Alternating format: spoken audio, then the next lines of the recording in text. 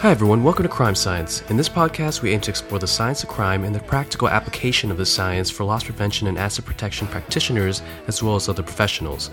We would like to thank Bosch for making this episode possible. We use Bosch Camera's onboard intelligent video analytics to quickly locate important recorded incidents or events. Bosch's forensic search saves you time and money by searching through hours or days of video within minutes to find and collect video evidence. Learn more about intelligent video analytics from Bosch in Zones 1 through 4 of LPRC's Zones of Influence by visiting Bosch online at boschsecurity.com.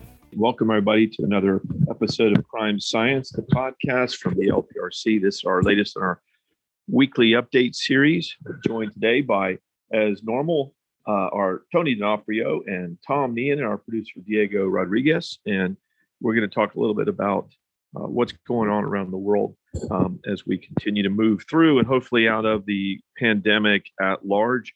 And we all know that it's really it's a different look anywhere you go in any given state of the United States and any given country around the world, as far as where they are, what they're dealing with, what's rising or waning or staying the same. And looks like there are now been over 1.5 billion humans that have received at least one dose of a vaccine, a COVID-19 vaccine around the world. Over 275 million Americans have now received at least one dose of a COVID-19 vaccine. So we continue to make huge progress. And guess what? Wherever this has happened, we've seen precipitous drops. It seems like in Singapore or different areas, you see these places that have gotten a high level of vaccine where there's no activity. They've seen that hospitalizations and certainly fatalities have dropped to almost nothing. Thank goodness. Others have seen that, but then they see a little mini spike. We've seen sort of these anecdotal stories come out about a Major League Baseball team or whatever. But what seems interesting is that what's supposed to happen does. And so if you have somebody that's got particularly viremic super spreader, if you will, as we heard earlier on in the pandemic, they're spreading the viral particles. Others inhale that. They might test positive for COVID-19, but in these cases, you're seeing still overwhelmingly asymptomatic, don't even know they had it, other test, don't have the disease, or it just doesn't progress very far. So it seems that the vaccines are working.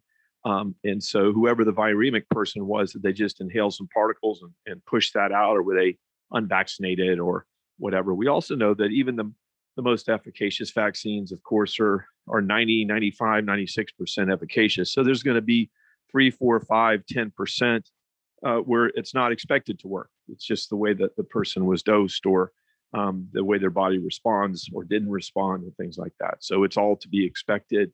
But the good news is, really thanks to modern medicine, again, leveraging this, we've heard now decades-old technology, mRNA, with rapid development, rigorous testing, but simultaneous to that, the manufacture of the actual vaccine, not before it was even known whether it would be effective or not and safe or not. And then setting up distribution networks and so on has really done what it was supposed to do. And so we see everywhere masks are coming off unless you're not vaccinated yet. It seems the CDC is even pretty explicit about every individual is going to take their own health and health of their loved ones or those they come in contact into their own hands. And so if you're not vaccinated and you're around people that are similarly not vaccinated, or you're actually infected and viremic and you're not masked, then you're responsible for your own health, I guess, or those that you're exposing to you. So it's a very complicated thing, and nobody knows who's vaccinated or not. And it's probably just beyond difficult to come up with a way to do just that. But I can see even here at the University of Florida, where yesterday they came out with that nobody has to mask inside a UF building. And today's Tuesday, the 18th of May, 2021. So yesterday on Monday, but they would hope that those that are not vaccinated would continue to, other than in UF health facilities of any time there, everybody is going to remain masked for obvious reasons. They're all kind of compromised people, but most of us have teams where somebody has some kind of vulnerability, autoimmune and other types of immune vulnerabilities. And that's something that is still under study. Those that are not vaccinated wearing masks in particular, and in particular those that have some of those conditions remain masked because they're very vulnerable and they can't receive a vaccine. So there are those that are really anxious to get a vaccine, but just are not able to for health reasons. But we know that there are 77 more vaccine candidates now in preclinical. We've got 49 vaccines that are being tested in the phase 1 trial. Different types of phase 1 trials, 37 more candidates in phase 2.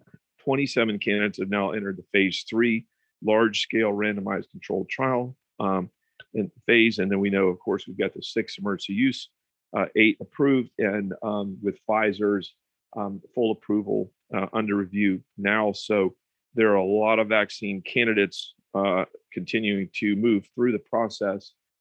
So to see what's going to end up happening around the world as far as that goes, we see that all the country, that the U.S. and other countries that are now starting to generate an excess of vaccine are sending that en masse to places like India and others that had passed theirs on and had not taken the vaccine. In so many cases, they thought the pandemic might have been waning, or they just shipped them out to other countries that seem more desperate.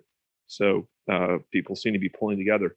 But in the area that we hear a lot from Tom Meehan, you see a lot of fraud. I've been hearing podcasts and reading articles in India where people are being arrested for all types of fraud with oxygen generators and oxygen tanks and all types of black market activity and so on. So we would expect that in our area. We know that international flights are still looking more like they're going to require vaccine passengers only. I've seen a couple more of those flights now. Delta announced that all new employees must be vaccinated. We're seeing the military, the U.S. military, starting to clamp down and looking at mandatory vaccines so that they can remain mission capable. As with others, I mean, I know that, again, when I was in the U.S. Army and infantry, it wasn't something you could express your concern about. You were vaccinated with multiple things. So it'll be interesting to see how this kind of plays out for the greater good. The other part is we see that spreading out the doses. I talked about this months ago, that there was a lot of research indicating that vaccine dose 1 and then 2, if it's a 2-dose series, that we're looking at 3 or 4 weeks between. And then you started seeing evidence that if you extended that a little bit, then you might gain even more potential antibody activity and heightened immune response. And so you saw in the UK, out of necessity, they decided to go with, let's get everybody 1 dose rather than trying to get half that number, 2 doses. That may have been the smart play in a lot of ways. One, they got a lot more people, a lot more rapidly vaccinated, and getting that that community immunity going up pretty rapidly. On the other hand, and also by spreading it out. And many vaccines, as I mentioned before in earlier podcasts, that's the case. So more studies have emerged, lending credibility to that hypothesis that that's the way. Continually testing these, particularly in the real world now, with not randomized controlled trials, but at least quasi-experimental trials, that both Pfizer and Moderna seem to be still very, very robust against all these different types of variants. There's certainly some escape going on, but that's not the general rule. Switching over to LPRC, we're in heavy planning, as I've mentioned several times, for October, the first week in October, 4th through the 6th for 2021 LPRC Impact. Really exciting. We've got a lot of great content. It really looks like at this point it's going to be fully physical with a virtual component to it on campus at the University of Florida at the beautiful Reitz Union. And that's going to allow, if this continues on this track, right, we all know the trajectory is going to be interesting here going through 2021. But that's going to allow us to tour the 5 LPRC labs and do some really neat things, social engagements and outdoor components and so on. And again, LPRC Impacts never has and hopefully never will be similar to other conferences, and that the learning labs, the content is evidence-based. It's research-driven. And similarly, there's a lot more interesting components as far as learning from active criminal offenders and engagements in the laboratories and things like that. So pretty neat. We're really excited about it. lpresearch.org is a place to go to learn more about impact, to get involved. We've already got a record number of registrants already at the earliest time ever for impact. So that's kind of a neat thing. The product protection, violent crime, and supply chain protection summits, that those working groups, again, we've got the 7 working groups here that meet year round and work together. 3 of them have their own summit. Those are up on go to the website, lpresearch.org. You can also, for free, subscribe to the newsletter. It's really neat, short, very high resolution graphics and so on. It's a pretty neat, the Connect weekly newsletter, but that's got all that latest information and for all members to register for those 3 summits as well. Pretty exciting. We've had some pretty neat visits with the number ones, the VPs of asset protection and loss prevention for some major chains. We hosted another team last week. Today and yesterday, we had another team that we're meeting with and doing some heavy duty planning. So stay tuned for some of those things coming out.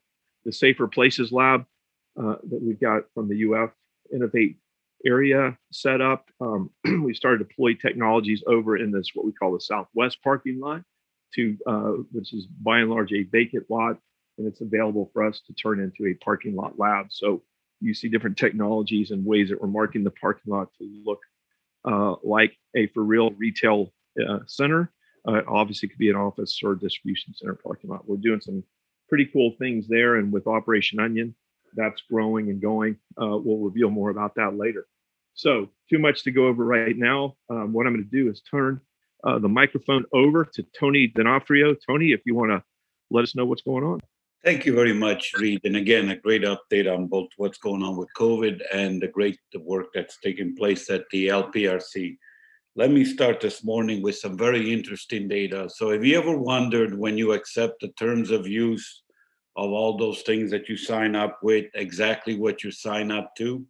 So actually, there was an interesting visual capitalist infographic that came out this week. So who has the longest terms or word count in their terms of use? And it turns out to be Microsoft. So Microsoft, when you say yes to Microsoft and accept the terms of use, you're actually reading 15,260 words. And if you actually read them, it would actually take you over an hour to actually read at normal read rates, those terms of use. Number 2 is Spotify.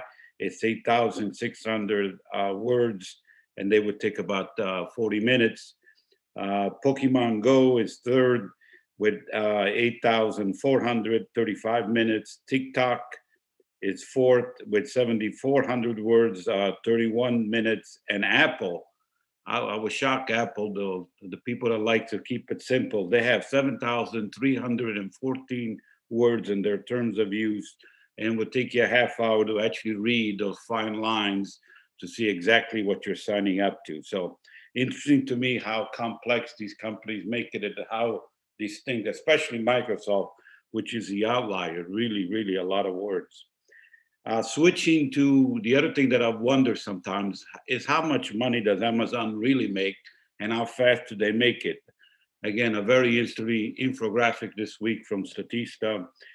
So Amazon makes $800,000 a minute.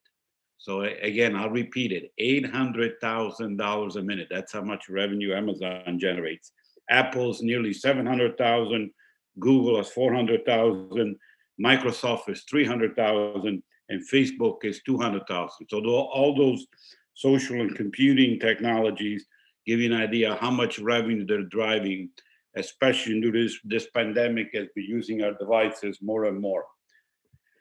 Also very interesting this week was some data that says, do long hours really kill you? Working long hours. And I've been thinking about that because during the pandemic, some of us have lost balance between office and actually work hours because we're all working from home, and some of us are actually working longer. So there was a new study from the World Health Organization and the International Labor Organization and they released the first of its kind. They actually they found that 745,000 people died in 2016 due to long working hours. And the previous time they did the study was in 2000, and it's up 29% on the year 2000. The magic number seems to be 55 hours or more is associated with 35% higher risk of stroke and 17% higher risk of dying from heart disease.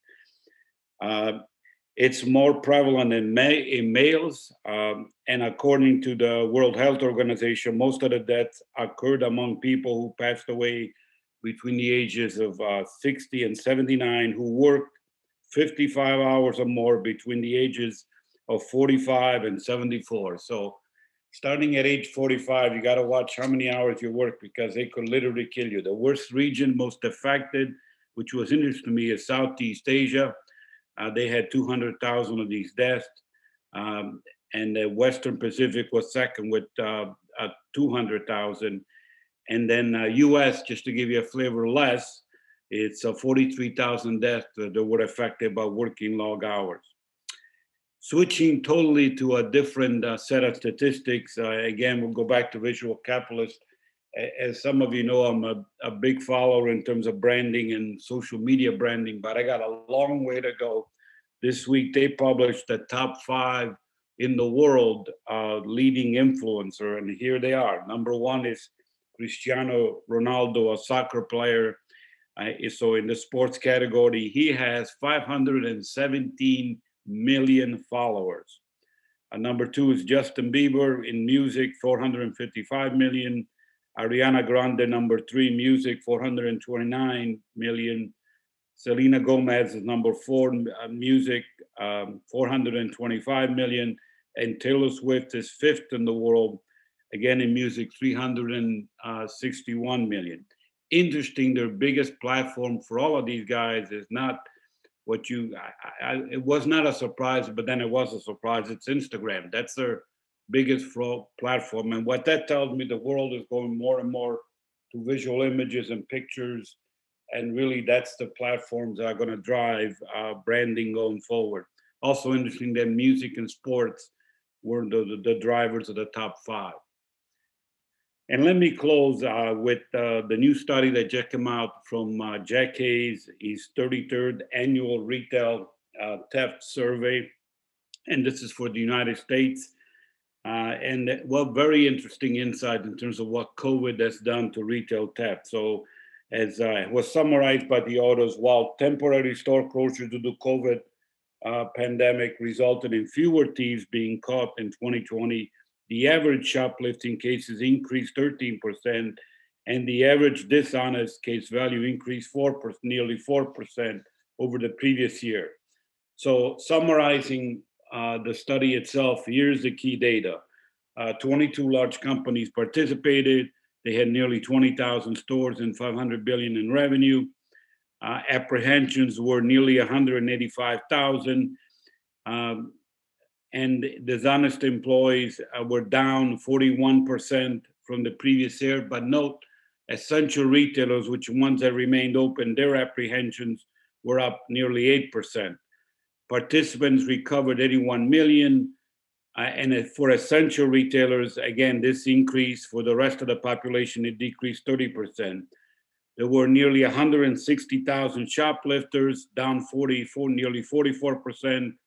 And 49 million recovered. But again, for essential retailers that stayed open, shoplifting was up nearly 9%. Dishonest employees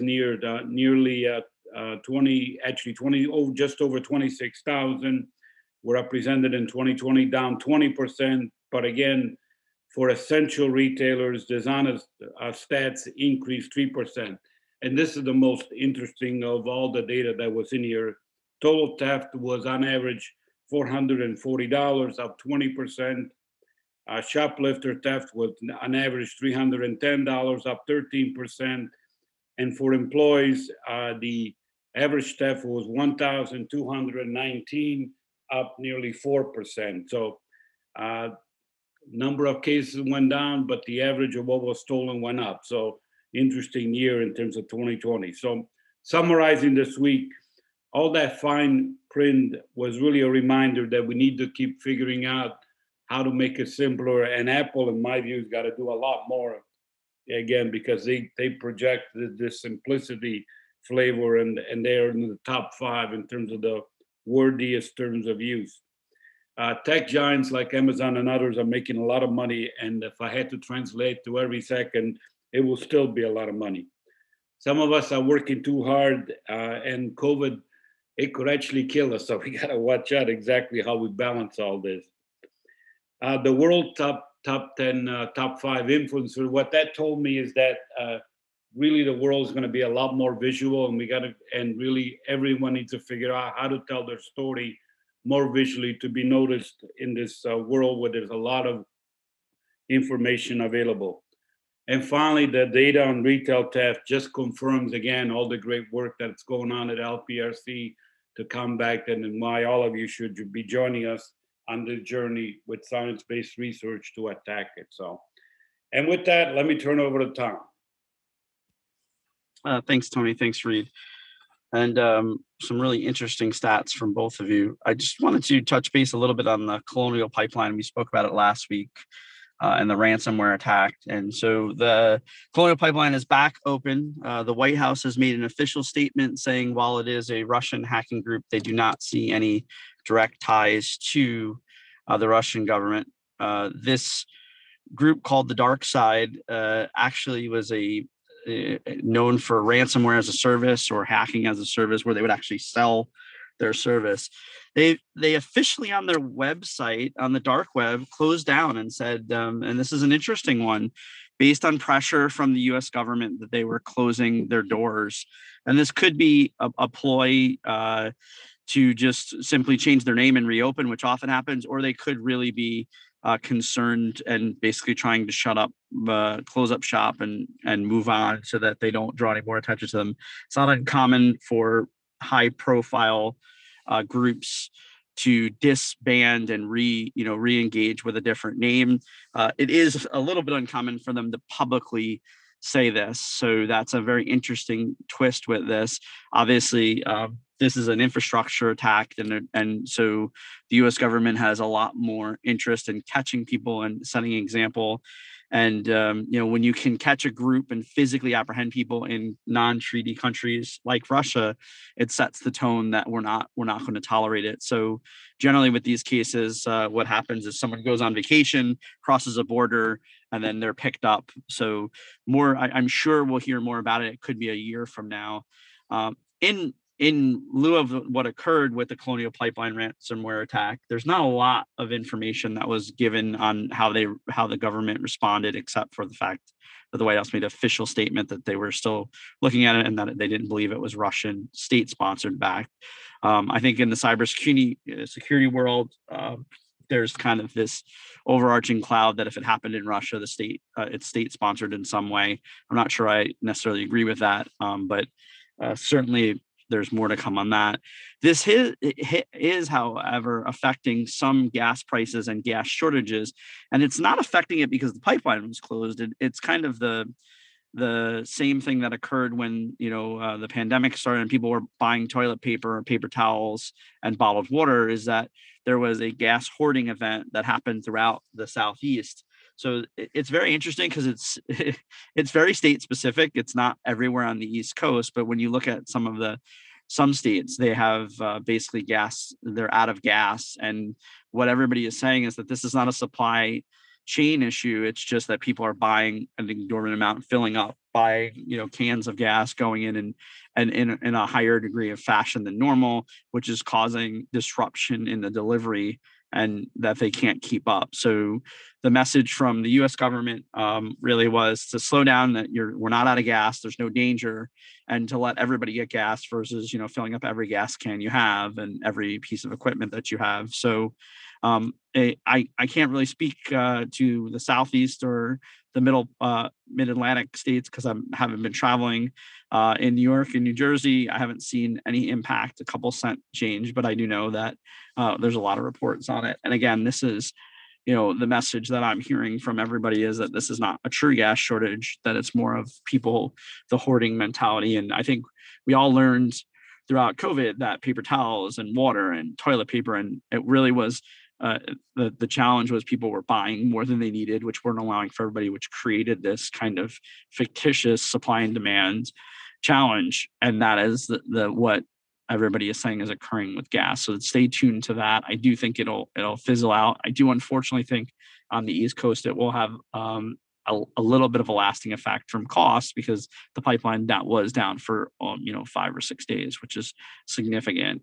It also re-highlights what we talked about last year, is that the danger of our infrastructure in the United States. We are one of the most technologically advanced countries in the world, yet our utility infrastructure is probably several decades behind. And while this was a ransomware attack that had a human element to it, it just shows to the fact that if you think of the size of the Colonial Pipeline and the money behind it. So this isn't a money play. This is an underfunded operation, owned by Shell, KKR, and they have funding to have proper cybersecurity. It just shows that the human element is so real. And then switching gears to something that I think actually our listeners have probably seen is there is a resurgence of a Facebook Messenger scam. So if anybody's ever received that Facebook Messenger message from your friend that says, check this video out, I found of you. And this is a phishing attempt to get your credentials for Facebook. So when you click on that video, it tells you have to log in. And this is a unique attack because unlike most phishing, when we talk about phishing scams, we often say, don't click on links when you don't know the person, when you're not expecting something. But when it's coming from a friend or a relative, you're much more likely to click on it. And the messages for about a year was always, I found this video of you, check it out, or I can't believe you're in this video. And it prompts the human, kind of the human side of, oh, I want to see what that is. This scam is resurfacing in a big way. And again, it all of the training and teaching of don't click on a link from somebody you don't know changes here, because now it's someone that you do know. And I actually, within the industry, I have a lot of friends on Facebook. Tony and Reed, and we're all on Facebook together. And, that's the place where you see pictures of the family and things like that. I've actually received several messages from industry folks, people that probably listen to this podcast, that said, check this video out I found of you. And it is a phishing attempt. So resist the urge to click. If you don't, if you're listening to this and you're friends with someone that never has sent you a video before and has this awkward message, take the 10 seconds to text them and say, hey, did you send this to me? And the way this hack works is it's kind of a grow model, and it is crowdsourced, if you will. So if I click on it and put my credentials in, it's going to send that message to everybody that I'm friends with. So if you think of the repetition, so, if you have 500 friends, taking the simple, kind of law of averages, is even if only 2 people click on that out of your 500, and they each have 500 friends, it grows substantially. What some of the data is showing is roughly 30% of the people are clicking on it because it is coming from a friend or a family member. So although this has happened, I think 3 times in the last 5 years, it's happening again. And this particular piece of it does not, it seems to be a credential stealer where it's trying to steal username and passwords, but there are other nefarious things that can occur. So kind of taking the grain of salt of if you're not expecting something, and you can really take a few seconds to double check with someone. And that's what it is, a few seconds to send a text message. If I get a video from Tony, I'll send him a text message saying, hey, did you send me a video? And then that few seconds can avoid a whole bunch of challenges that come about. And then lastly, kind of switching gears, and Reed alluded to it a little bit with the COVID, we continue to see chatter around black market and counterfeit COVID drugs. One of the things I'll say is in the United States, what we're seeing predominantly is negative test results for sale and vaccine cards for sale.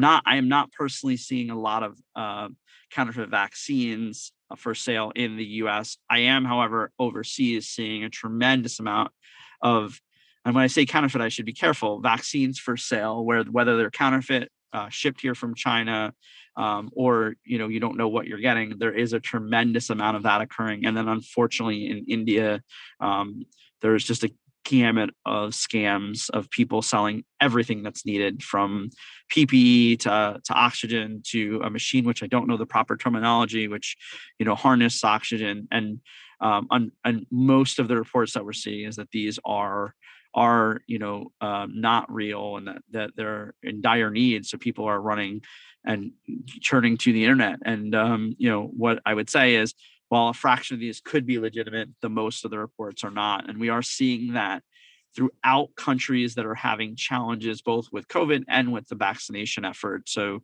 if you're in a country that has sparse vaccinations, it's likely that you're seeing a bunch of pop-ups of, you can buy the vaccination here. And these websites are pretty well. And the scariest thing of all is that a lot of them are shipping something out. So I wish I could tell you I knew what that something is, but you're getting something that you're told to inject in yourself. So obviously there's significant risk there. And if it's a counterfeit vaccine, if it's a home mix vaccine, there's real risk there. But it is pretty rampant throughout the world globally of this kind of methodology. And then we did talk very high level last time. I think Reed mentioned, I mentioned of someone who falsified a test and had jail time. I think we're going to continue to see that occurring. And while I'm not going to talk about this time, I know Reed mentioned a little bit. I think we will talk about probably in the next podcast some of the hard decisions retailers have to make about mask, no mask. Now that CDC has released some guidelines, there's a lot of folks that are taking the honor system. And then how do you manage, again, we'll talk about this because it's so new next week. How do you manage your state mandates where your company says one thing, your state says another, or you have a local jurisdiction saying something else? It becomes a very, very challenging environment to navigate for retailers and businesses. So more to come on that. Over to you, Reed. It was a perfect segue, Tom. In that this Friday, we have an all retailer member cluster call around just what Tom was describing. And that is, and when this podcast should come out on Thursday, so give a little bit of a heads up. But what we'll do is have just discussion around, as Tom said, very complex. I mean, what do you do? How do you do it? Has been the question from day one over a year ago now of this pandemic. So what do we do with these different mask mandates and different ways to look at them and think about it, enforce them, whether it's for your workforce that's in close contact in an office environment or processing in the back room or in the cash office, for example. And then, of course, the ever popular, how do we handle our customers to keep them and our store teams safe themselves and those that they go home to, their loved ones. So tune in for that. We'll also generate some notes or recap for our SPs, our solution partner members, and get that out ASAP. And I'm going to, Tony and Tom are invited to be on that call, of course, and participate. But I wanted to get that out to everybody for all retailers that are listening. This Friday, we'll have a cluster call. You should have already received an email. Diego Rodriguez is producing that as all of the science to practice engagements that he does. So more to come on that. So thank you both, Tony and Tom, all of you out there listening, Diego, for producing. Stay safe and keep us informed at lpresearch.org. Thank you so much. Thanks for listening to the Crime Science Podcast presented by the Loss Prevention Research Council and sponsored by Bosch Security. If you enjoyed today's episode, you can find more Crime Science episodes and valuable information at lpresearch.org. The content provided in the Crime Science Podcast is for informational purposes only and is not a substitute for legal, financial, or other advice. Views expressed by guests of the Crime Science Podcast are those of the authors and do not reflect the opinions or positions of the Loss Prevention Research Council.